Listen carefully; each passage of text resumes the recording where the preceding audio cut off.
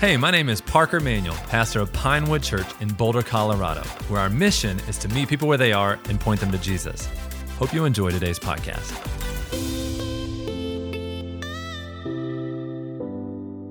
Hey team, my name is Matt Slaughter, and I'm just going to dive in. If you have your Bibles, go ahead and open them to Matthew 6, and also we'll be looking at Luke 11.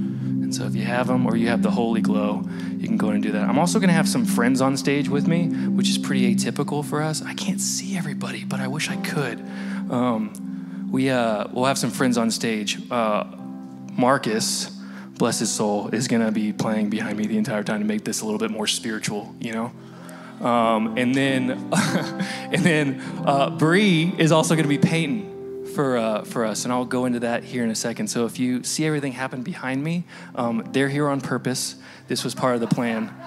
They're not trying to steal the show or just be up here. So, hey, so again, my name's Matt. I came to Pinewood exactly 3 years ago today. It was actually actually it wasn't my deal. It was Dax.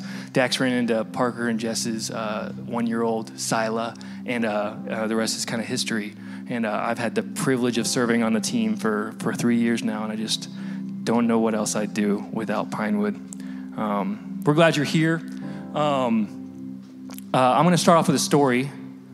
I didn't grow up in an explicitly Christian household. I had a great upbringing. My parents were awesome, but it wasn't until about 13 or 14 that I stumbled into Walnut Ridge Baptist Church in Mansfield, Texas in 2000. And I love that community. That community was amazing. They still are. But I remember one very specific experience I had there. Like there was levels and there was nuance and complexity to one specific, what we would call spiritual discipline. And that was prayer. When I would ask, hey, how do you pray? I remember getting this answer, and maybe you have too. It's just talking to God. And although that's not true, that's very true, it could also leave people feeling unhelped, maybe feeling like their prayers are whimsical or not specific and they don't exactly know what to say. And that's how I felt. And so my hope in this particular message is to paint a picture of how to be more specific. Because that was my response. When people would say this to me, I was like, I wish you would be more specific. Is it just talking to God? Like, are there things I need to say? Are there things I need to focus on? How do I make my prayer powerful? How do I make my prayer more, let's say, colorful? I want a little bit more detail. We've been walking through a collection of talks here at Pinewood called Minute by Minute. 2020 is weird. If it hasn't been for you, I'd love to talk to you about what you've been doing, because it's been super weird for most people I know. And so instead of looking far in advance and saying, what are we going to do 6 months ago? This is going to be fine in 9 months or whatever. We're taking it minute by minute. And in those minutes, we talk about spiritual disciplines, the things that bring us closer to God, that help us grow in our apprenticeship to Jesus, and help us unleash the power of the Holy Spirit within us. And so we're talking about all of those spiritual disciplines. And today I get the honor and privilege of speaking on prayer. In this room, we probably run the spectrum of like feeling good about prayer and feeling like maybe you're doing it wrong. Maybe not. Maybe you got it nailed and you would say like you have it like on fleek, as the youths would say. But I don't always feel that way. I don't always feel that. Sometimes I feel like I'm doing it wrong. You know, I feel like I'm not saying the right things, or I'm really not connecting with God. And so we're going to talk about just that. I guarantee that if you lean in today, you're going to learn a little bit more about, let's just say, the colors of prayer. And hopefully it'll help you in your prayer life. That's my hope. Y'all good? Y'all with me? I can't see y'all's faces, so I just hope you are, you know? If you could speak out, it'll help me know, you know? Sweet. There are many types of prayers. There's contemplative prayer, there's imaginative prayer, there's listening prayer, there's prayers of adoration, prayers of thanksgiving. The prayer we're going to focus on today is what's called the Lord's Prayer. It's a prayer of intercession. And that word intercession, that's just a fancy word. The Greek is enteuxis. It means to petition a king, to present a request to a king. And that's what most prayers are. It's most of us saying, I wish you would do this thing. I want you to do this. Or can you do this? And so, one could argue that this is some of the most well-known. I hope you don't like shut off. Stick with me, because this is some of the most common language we know. It's arguably some of the most popular words that Jesus ever spoke. My hope is that hearing it, some of you may hear it for like the 1,000th time, some of you for the first time, but I hope that it to you has the same vitality that it did 2,000 years ago. And so again, we're going to be in Luke 11, 1 through 13, and Matthew 6. I'm going to jump between the two versions because, I don't know, reasons. Scholars believe that like it might be two vantage points of one moment or two separate events of Jesus teaching the disciples how to pray. Either way, it doesn't really matter. It's really great. I typically like the Matthew's version. It's like the director's cut.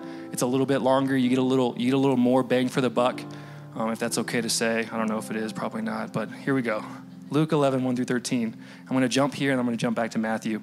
He says, one day Jesus was praying in a certain place. When he finished, one of his disciples said to him, Lord, teach us to pray, just as John taught his disciples. And we'll jump over to Matthew. And Jesus said, and when you pray, do not keep babbling like the pagans. This is in verse 7. For they think they will be heard because of their many words. Say many words. Do not be like them, for your Father knows what you need before you ask him. Your Father already knows what you need before you ask him. This then is how you should pray. This is what we know. Our Father in heaven, hallowed be your name. Your kingdom come. Your will be done on earth as it is in heaven. Give us today our daily bread. And forgive us our debts, as we also have forgiven our debtors. And lead us not into temptation, and deliver us from the evil one. For if you forgive other people when they sin against you, your heavenly Father will also forgive you.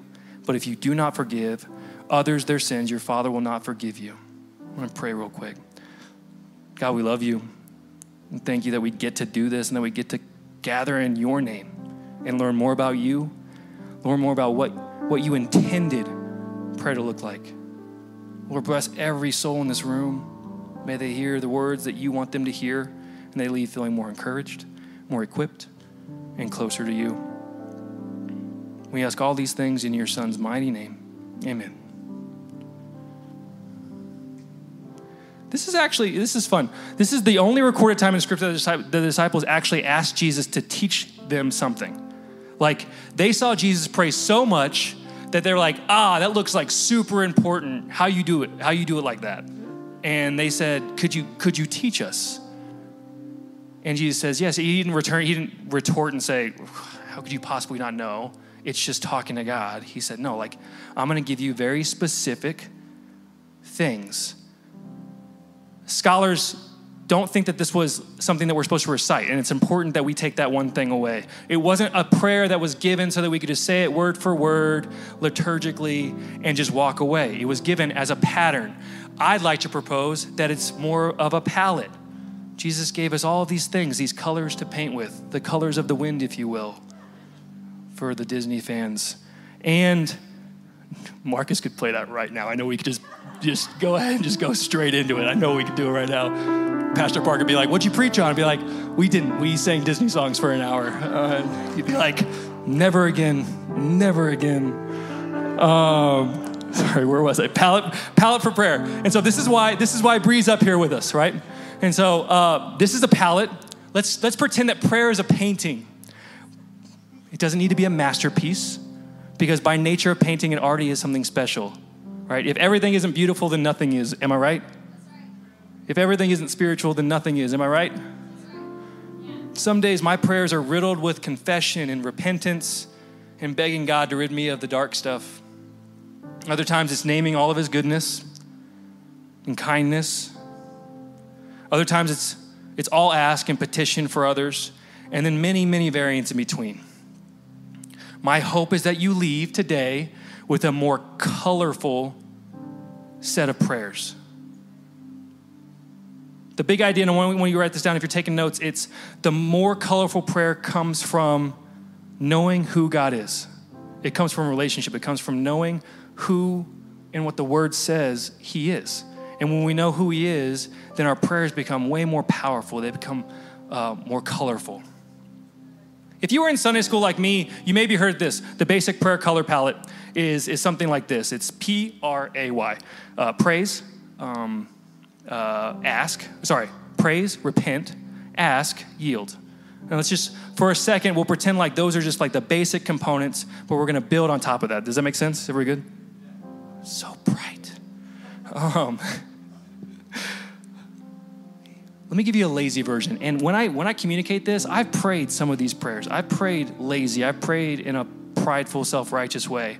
And so don't think that I have this dialed.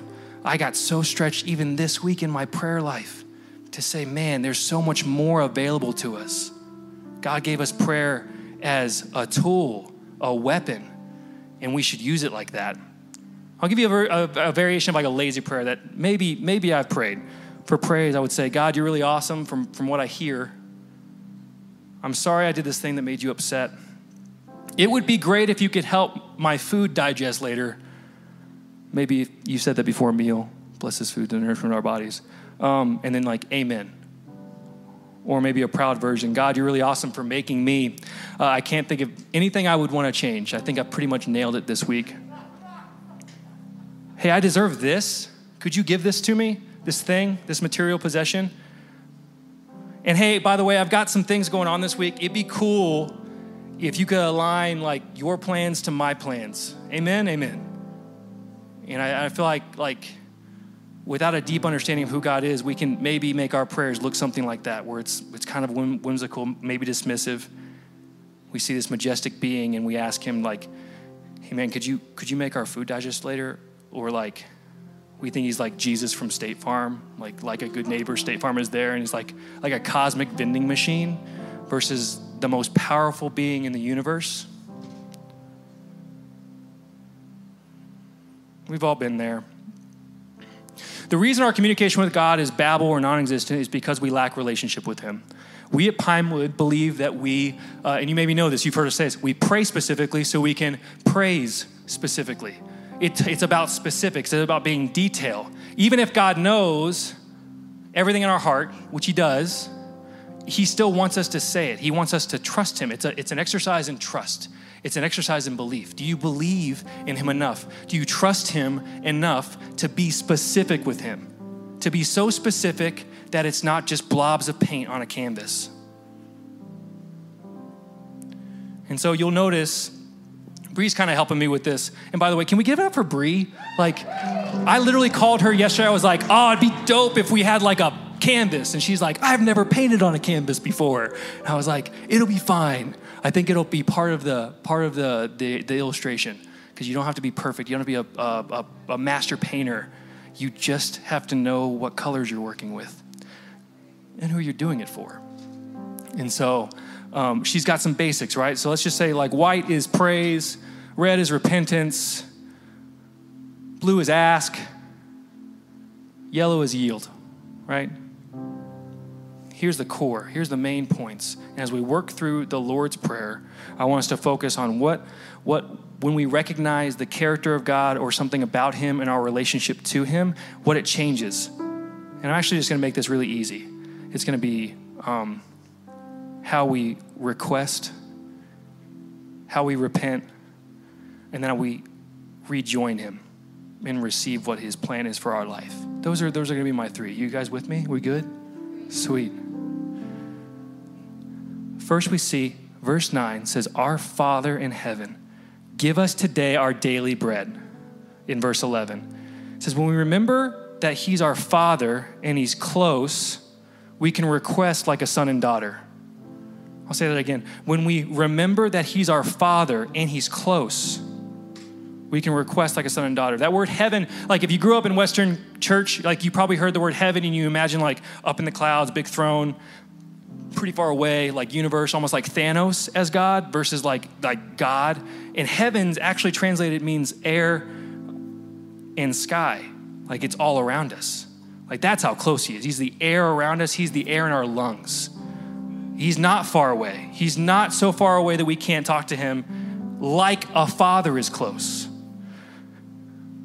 When we recognize him as a loving father, it drastically changes our request. We don't just ask for stuff. We ask to supply our need, not just our greed.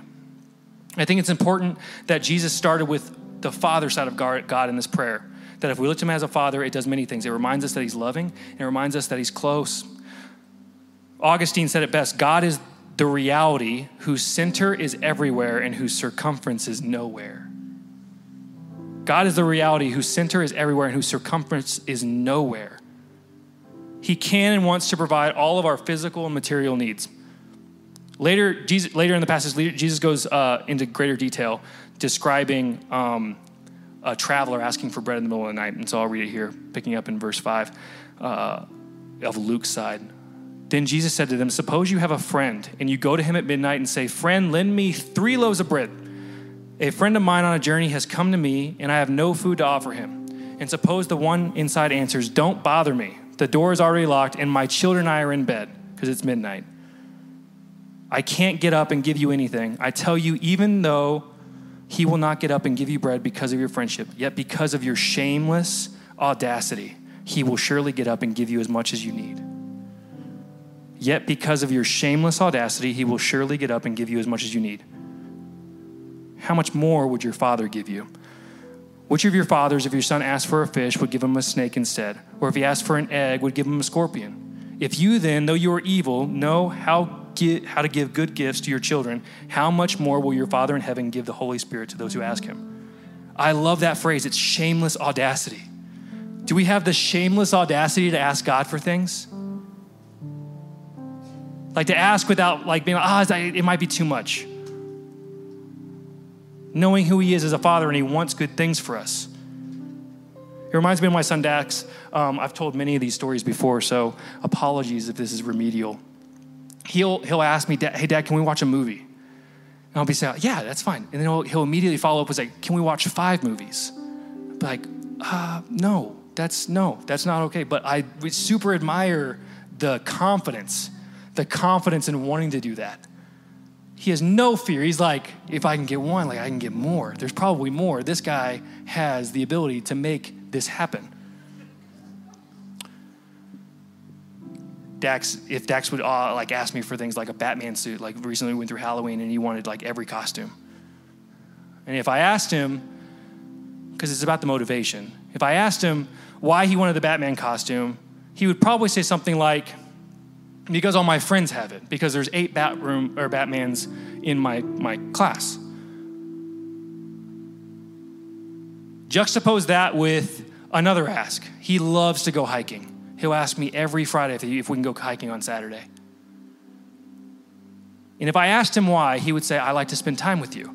He's 4, he doesn't have the language to say that, but that's exactly why. He likes that it's just a time for me and him to go conquer a mountain and look for dragons. He loves it. And it's the heart posture. And God's no different. If we ask God for stuff to say, well, everybody else has it, he'll be like, that's not a good enough reason. But if we ask him, he's like, I want to spend more time with you. He's like, game over, man. I'll give that to you any day. For sure. That makes perfect sense. But I want to take it one step further. The shameless audacity of Dax, if I tell him something on Friday that, hey, we're going to go hiking on Saturday, and I wake up that morning and we don't go hiking, what does he do? He'll look at me and say, Dad, you said we're going hiking, and he won't let me out of that. He'll say, we have to go hiking. It reminds me of Moses in Exodus. And Moses says this, Moses sought the favor of the Lord his God. Lord, why should your anger burn against your people? People were being cray. Whom you brought out of Egypt with great power and mighty hand. Why should the Egyptians say it was with evil intent that he brought them out? To kill them in the mountains, to wipe them off the face of the earth. Turn from your fierce anger. This is Moses talking to God. Relent and do not bring disaster on your people. Remember your servants Abraham, Isaac, and Israel, to whom you swore by your own self, I will make your descendants as numerous as the stars in the sky, and I will give your descendants all this land I promised them, and it will be their inheritance forever. Then the Lord relented. What? Then the Lord relented and did not bring on his people the disaster he had threatened. And I have to be careful here because I don't want to communicate to you that all you have to do is challenge God or test God and he'll like respond to that. That's a no-no. That's like not great. Don't do that. What he did was he looked and he said, there's a difference in saying, God, you said, prove it. You said this, prove it. He didn't say that. He said, no, God, you said that this is who you are. and this is what you can do. Will you please do it? Do you see the difference? It's not a prove it, it's a you said this, and I believe it. I believe it. I believe that you are who you said you are. I'm reading it right now. Please do this thing. That's how we should ask. That's the difference. Do we see the difference? Amen? Are we bold? Are we audacious? What would you ask if you truly believed what God is capable of? Is it just digestion? Maybe it is. Maybe you have IBS, and I get that. I totally understand. I can't do dairy, wish I could. But there's more. But there's more God can do. He's capable of. I do this thing at restaurants. If you go to a restaurant for me, I think I did this with Sam, Jake, and Ross the other day. I'll go and I'll ask for a good guy discount. Have you heard of this? Does anybody else do this? Just me? I'll go to a restaurant and I'll talk to the waitress or waiter and I'll say, do you guys have a good guy discount? They'll be like, what? They're like, oh, a good guy discount. It's like, oh, I'm a kind of a good guy. It would be nice if you had a discount. And they'll usually laugh and they'll give me a discount. Isn't that crazy? That's totally bonkers. It started as an exercise when I was in high school to try to test my confidence in just asking. What's the harm? If they say no, it's funny. If they say yes, you got a cheaper meal. There's no harm in asking. We should ask big because our God can do anything. If we believe that he's a great provider, if we believe that he's a great healer, if we believe that he is great compassion, he can deliver us out of anything, why don't we ask for that? Why don't we ask for that? Versus just stuff. We ask for stuff. I really want to have this thing. Versus I want to have the life that you have painted for me. We have the right to ask audaciously. God wants us to, because it's an exercise in not testing him. It's an exercise in belief. So this is how to pray. Father, I recognize you as a loving Father, a Father who fulfills needs and exceeds in abundance. I desire to be close, to be so very near to your presence. I ask in your Son's name to heal specific illnesses, to provide more than I could ever imagine, because you are who you say you are. I just love that so much. Oh, before I move on to the next point. If you know how to worry, you know how to pray. Like for those that's like, I don't know how to do that. I don't know how to like ask for stuff. Well, technically worrying is praying for the stuff that you don't want to happen. It's literally, you're just like removing God from the equation. You're saying, I'm worried about this thing. I kind of want this to happen. I really hope this doesn't happen, but it probably will happen. That worrying is basically praying in the opposite direction. It's basically doing the opposite. It's saying, I trust that this isn't going to happen and good things can happen, and I don't get the life that God has described to me. And so worry is the opposite of prayer. Okay, last thing I said about requesting. Let's move on to repenting. Verse 9 says this, hallowed be your name. I looked it up. That's how biblically you're supposed to say it. I thought it was hallowed for like 32 years of my life. Anybody else? Hallowed. We all learned something today. I'm good to close in prayer if you guys are. No? Okay. It says, 9, hallowed be your name. Forgive us our debts as we also forgiven our debtors. When we recognize his holy nature, it changes the way we repent and treat others. We cannot ask forgiveness from God without also forgiving others. That's a good earmark. Like if you're asking God for forgiveness and you have unforgiveness in your heart, that's not, like God doesn't jive with that. He super doesn't like that. Because if we truly understood how holy he is, we truly understood how he's able to forgive us and how we can repent and become clean, then we wouldn't not forgive other people. We wouldn't do that. Does that make sense? He says in verse 14, for if you forgive other people when they sin against you, your heavenly Father will also forgive you. But if you do not forgive others their sins, your Father will not forgive your sins. That would be weird if we went to God and we were like, hey, I don't want to be like this. Can you forgive me when I don't forgive others around me for the little stuff? Like saying mean things. Doesn't really matter. It doesn't really line up either. I love what Timothy Keller says, he says, a person who is constantly repentant is someone who is free. Finally, from the pretense and invasion, free from the need to win every argument, free from the need to defend himself, free from the need to expose others. It's not a sign of weakness. Repentance is not a sign of weakness, but a sign of strength. It's not an experience of disempowerment, but of liberation. We have a rule in our house, and I've used this story before too. We learned, Kayla and I, my wife, we learned this in premarital counseling. We said, they told us, you don't get to say, I'm sorry. Because I think we've all maybe done this too, where you're like, I'm sorry you feel that way. I'm sorry I did that because like this person's mad at you. I'm sorry. I'm sorry is like a nothing statement. I'm sorry is like you might as well have said nothing because it actually still keeps the ball in your court. It's like, oh, I'm sorry. And that's how we like repent to God sometimes, right? I'm like, oh, I'm sorry I broke this rule. Forgive me? That's not the right heart posture. Because we live in a world that doesn't like to say things. Repentance actually means, the Greek translated means to actually change your mind. Not to say I'm sorry. It says to change your mind. It means to actually change.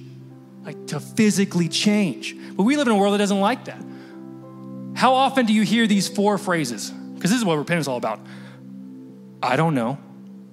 We don't like to say I don't know. I was wrong. We don't like to say that either. My mind has been changed. My mind and my heart has been changed. I don't believe what I did before. Forgive me for any pain I caused you. Forgive me for the destruction and the distance that I put between us. That is a much better way for those that are looking to get married and looking to end an argument. Like you say, no, I agreed. I agreed with you. This is who I am to you. This is who you are to me. This is what the expectation was. I'm sorry. Forgive me for putting any distance and for living for a moment away from you. Do you see the difference? I'm sorry is a nothing statement. Repentance is not about I'm sorry. Repentance is about asking for forgiveness.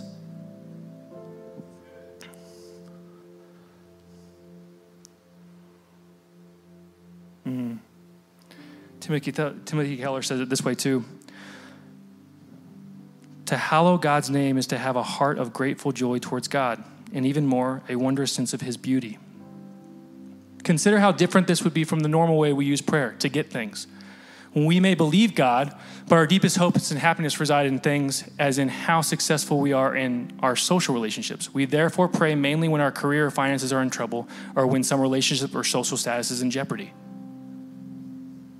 When life is going smoothly and our truest heart treasures seem safe, it does not occur to us that we should pray. Seldom or never do we spend sustained time adoring and praising God. We know God is there, but we tend to see him as a means through which we get to make us happy. For most of us, he has not become our happiness. For those that were taking notes, the second point is when we remember he's holy and that we belong to him, we can repent more authentically. I love this quote. John Tyson, this is so good. He basically fixates on the angels in heaven. He says, unless you break the stronghold of false images of God in your mind, you'll never be drawn to prayer. The angels have been locked in a room with God for thousands of years, and they still haven't gotten past the word holy, holy, holy. If you're bored with God, you may be the person who's boring. Or it could be that you're just distracted by the trivia in our culture. When you break through that boredom, you'll be drawn to the glory of who God really is. Listen to this. When you fixate on how he is holy, how holy and perfect, and what that word means is set apart. Hallowed means holy. Holy, hallowed. Hallowed means holy. Holy means set apart.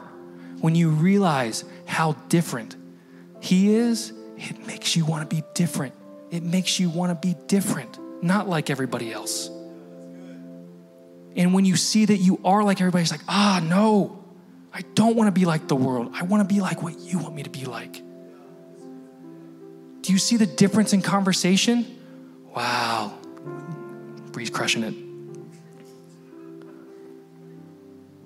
Romans 12:1 says this, therefore I urge you, brothers and sisters, in view of God's mercy, to offer your bodies as a living sacrifice, holy and pleasing to God. This is your true and proper worship. Do not conform to the pattern of this world, but be transformed by the renewing of your mind.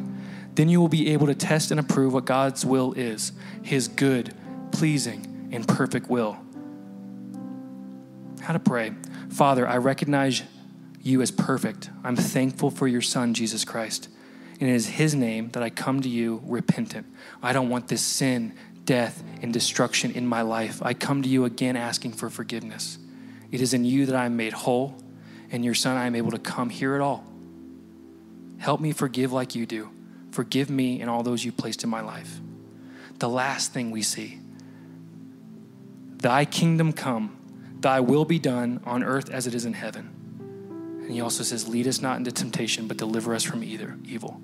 When we remember it's his kingdom and his will, we can rejoin him and rejoice.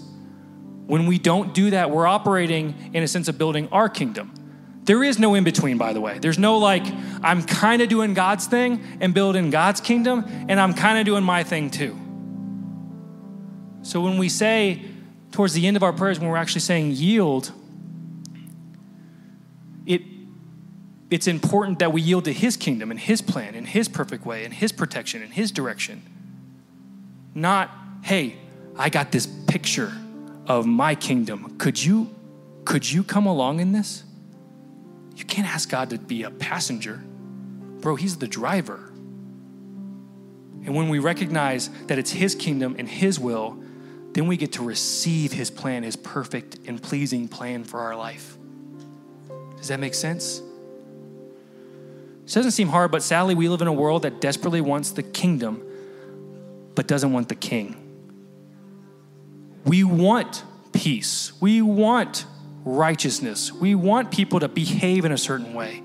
We want there to be good and perfect things on earth, but we want to do so outside of the context of him. You have to do it with him. You have to do it under him. He's king. It's why it's called kingdom. Because he's the king. He has a certain way of doing things. And we can either fight that and try to build our temporary kingdoms here on earth, or we can be a part of the greatest coming of a kingdom ever. This is a first thing Jesus said in his ministry. Repent, for the kingdom of heaven is near. Hasn't come yet. It's like an almost, but not yet. We get to be a part of that. That's what I want you to take away. We get to be a part of building the greatest kingdom ever in all of time. I shouldn't have worn a cardigan. It's so hot up here. I just wanted y'all to trust me more, and cardigan said trust, you know? If you were to ask 1,000 people what Jesus' core message was, you would get a lot of love the Lord your God with all your heart, soul, mind, and strength, and love your neighbor as yourself, which is not untrue. That's very true. Very, very true. But what Jesus talked about more frequently than that was kingdom. He reminded us constantly, yo, wake up. It's coming. Repent. It's coming. Be a part of it, or don't be a part of it. There is no in between. When we consider what heaven is going to look like and how we're going to bring that down, it's a lot less judgment and a lot less trying to convict other people and a lot more grace and love, especially in a season like this. A quick history lesson. God's original intent was for, and this is in the garden, God's original intent was for free, intelligent, creative human beings to collaborate with him on running the world. That's true. He created Adam and Eve as co-heirs to say, hey, could you help me run this thing? Under my leadership, run this thing. Due to the freedom that God gave us, built into the human nature in the world has gone horribly wrong. Do we agree? World's kind of messed up. Not perfect. Doesn't look like heaven. Prayer is the relational exchange through Jesus, whereby we join and rejoin every day with God to put the world to rights, his rights. Robert Law says it this way: prayer is a mighty instrument, not for getting man's will done in heaven, but for getting God's will done on earth. For us to rejoin and receive, we must recognize his kingdom is not ours. There's nothing like it. He reminded us later in chapter 6, he says, seek first his kingdom and his righteousness, and all these things will be given unto you. He says, if we look to his kingdom first as a means for our life to function, then all these things will be given to you. He says, if you fix your eyes on the kingdom, all these things will make sense. All these things will be given unto you. Stop looking away. Stop trying to build your own kingdom. Help me build mine. He wants us to be a part in this. That's it. And this is it. When I'm wrapping up real quick, we have a place in this. He says in verse 9, so I say to you, ask and it will be given to you. Seek and you will find. Knock and the door will be opened to you. For everyone who asks receives. The one who seeks finds. And the one who knocks, the door will be opened. God doesn't want us to be like passive bystanders. He wants us to be operators. He wants us to be in it. He wants us to help. Blaise Pascal says this: God has instituted prayer so as to confer upon his creatures the dignity of being causes.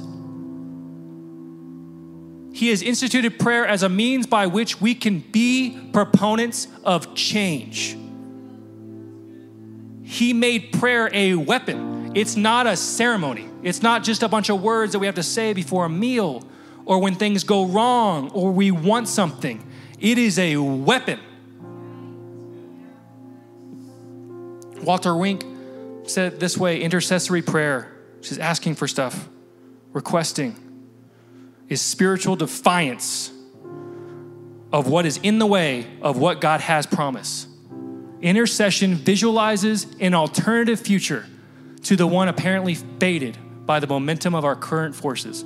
Prayer infuses the air of a time yet to be into the suffocating atmosphere of the present. History belongs to the intercessors who believe the future into being, a future that belongs to whomever can envision a new and desirable possibility, which faith and fixes upon the inevitable. If we are to take the biblical understanding seriously, intercession changes the world, and it changes what is possible to God.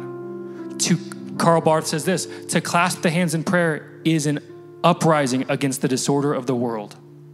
And then Timothy finally says this: I urge you then, first of all, that petitions, prayers, intercessions, and thanksgiving be made for all people, for kings, all those in authority, that we may live peaceful and quiet lives in all godliness and holiness. This is good and pleases God our Savior, who wants all people to be saved and to come to a knowledge of the truth. This is how we do it. Father, I recognize you as King, as sovereign, as in control. I know your ways are better than mine. Please direct my paths. Protect me from anything that might deter me from your perfect plan. Please show me what you are doing. Reveal to me what lies ahead so I can leave what is behind. I want to be part of bringing your kingdom here. All right, so if we're working with the metaphor, painting, we take it from basic red, yellow, blue to something so much more colorful.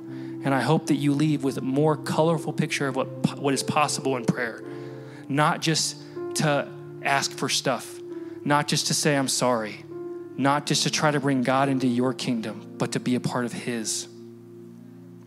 If prayer is the painting, our understanding of God is the paint that we have access to, the colors we have access to.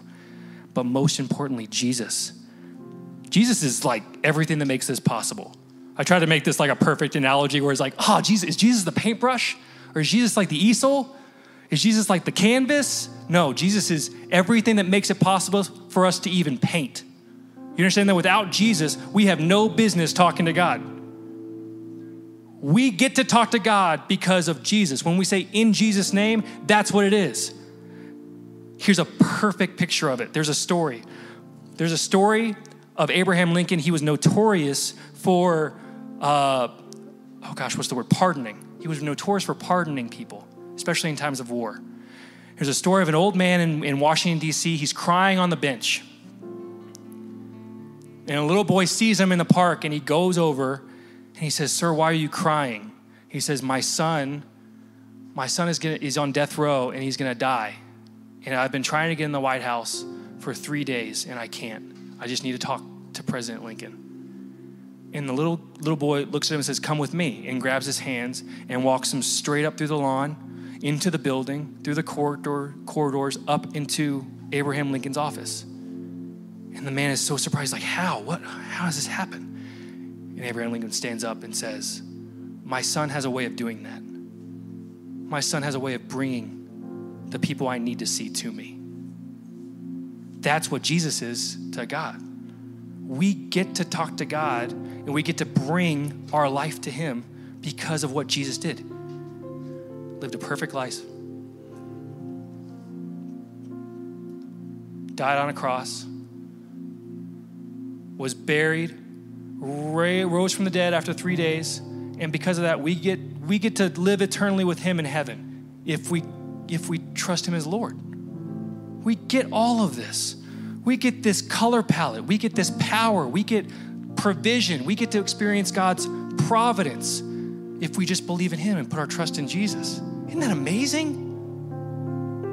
That's so incredible that we get that kind of access.